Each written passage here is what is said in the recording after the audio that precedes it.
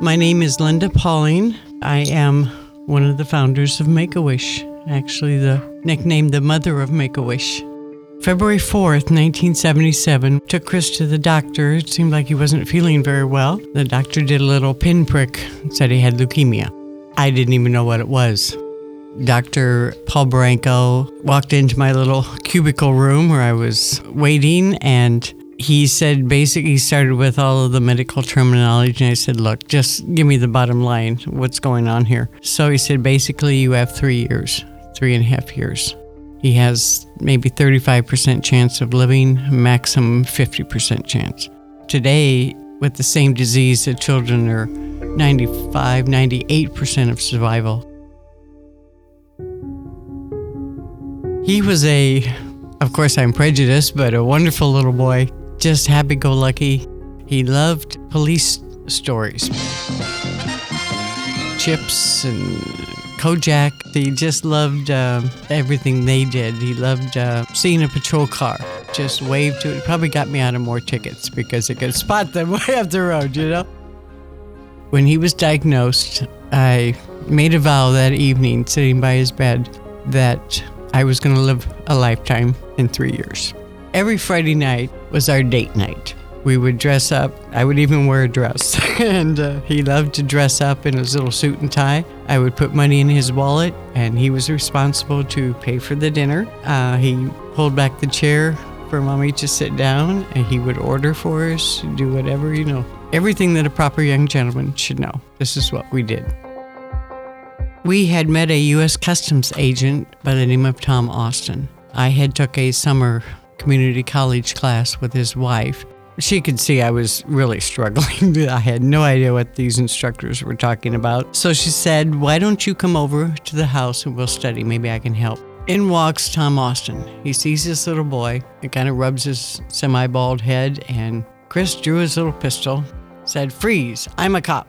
So Tommy, 6 foot something, hands are up in the air. Chris searched him, frisked him, figured he was clean, so then he holstered his little weapon, stuck out his hand, said, hi, I'm Chris Gracious. I'm a policeman. Tommy said, hi, I'm Tom Austin, stuck out his hand, shook it, and the other hand he pulled out a badge. And they were buddies ever since. In mid-April, I had taken Chris into the hospital to the doctor, and Paul says, we're getting close to the end. Brace yourself here. So he checked him into the hospital, and the next morning, Chris was sitting up in bed, wide awake, eating breakfast and watching cartoons, waiting for me to wake up from the semi-leather chair beside the bed. And Paul walks in, Dr. Branco. He looks at the chart. He says, I really don't know what is going on here. I truly expected to find him in a coma. I want to keep him one more day. If he's like this tomorrow, take him home. Enjoy. Call me when you need me. So next morning I took him home, and I made a phone call, but to Tom Austin.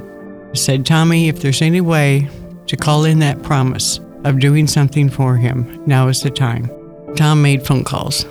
They wanted to give him a show and tell of the helicopter. They called the air rescue guys, and they said, hey, do you think we can give the little guy a show and tell? And Doc Holloway came back. Hell no, we're going to give him a ride in the damn thing, and I don't care who knows about it. They actually flew him around the city of Phoenix, all over.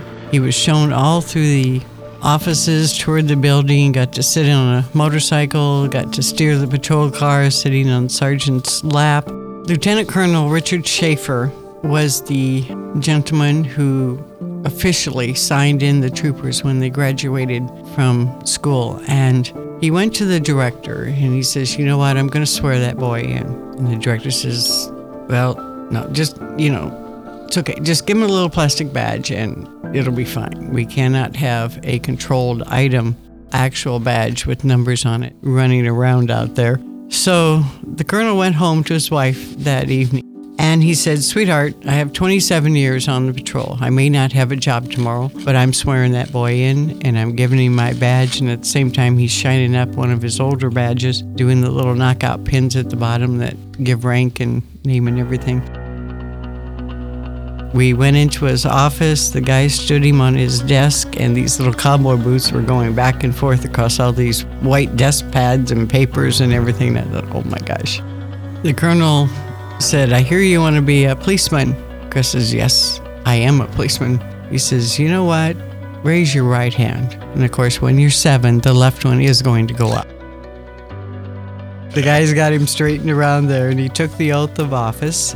The colonel reached in his desk drawer, pulls out a diploma with his name on it, actually making him an honorary highway patrolman in the state of Arizona. And as far as I know, it's the only one to this day. The director, everybody where we went, they were looking at that badge to get that number because they knew who gave it to him. Nothing was ever said. The colonel finished out his 30 years, not a problem. That was on April 29th, 1980. The following day, we kind of rested, and I got a phone call from Ron Cox, and he said, I need you to lay the boy down, measure his arms, his legs, his waist, and stay on the phone with me because I'm telling it to the people, John's Uniform, who are going to custom make a uniform. On May 1st, that is when they brought it to the house with a couple motorcycles, a couple of cars, several undercover cars. Chris quickly went to change, and of course the guy's got his badge and everything all straightened around properly. And I've never seen so many big, strong, tough guys with guns cry and laugh at the same time. That was on May 1st. He passed away May 3rd. I believe all of us have a reason on this earth. I believe Christopher's reason was Make-A-Wish, and my reason is to help carry it on. By God's grace, Make-A-Wish was born. Through His grace, we are doing it because us 5 little nobodies should have never been able to pull this off.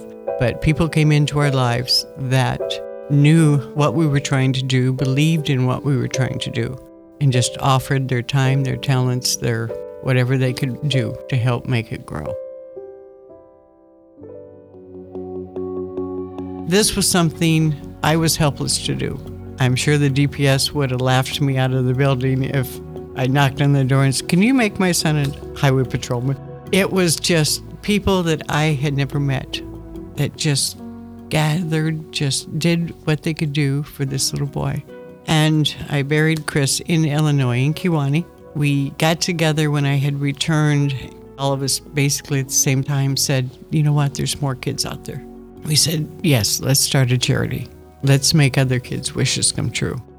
So after about 9 months, we became incorporated. People came in, volunteered their time to do all this.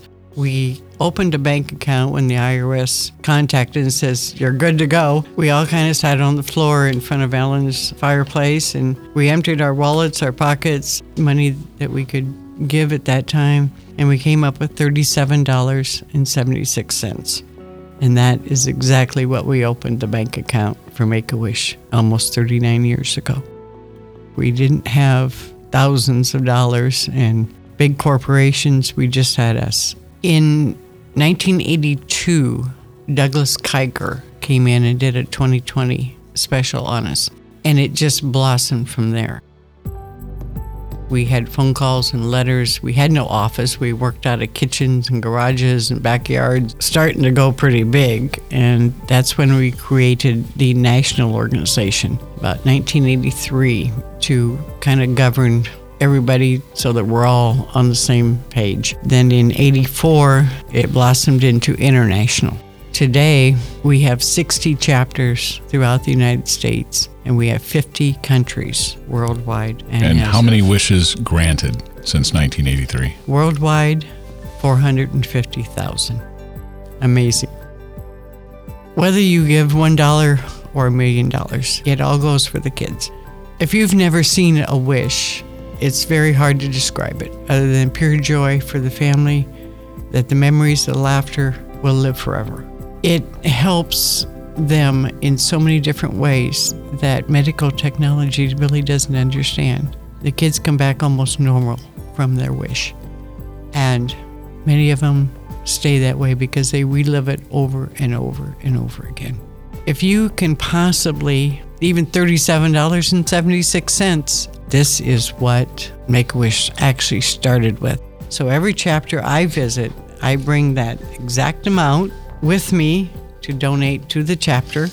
That will help so much. Webster wouldn't even know the words to describe a wish. And the parents, I know they feel what I felt, and it will live with them forever.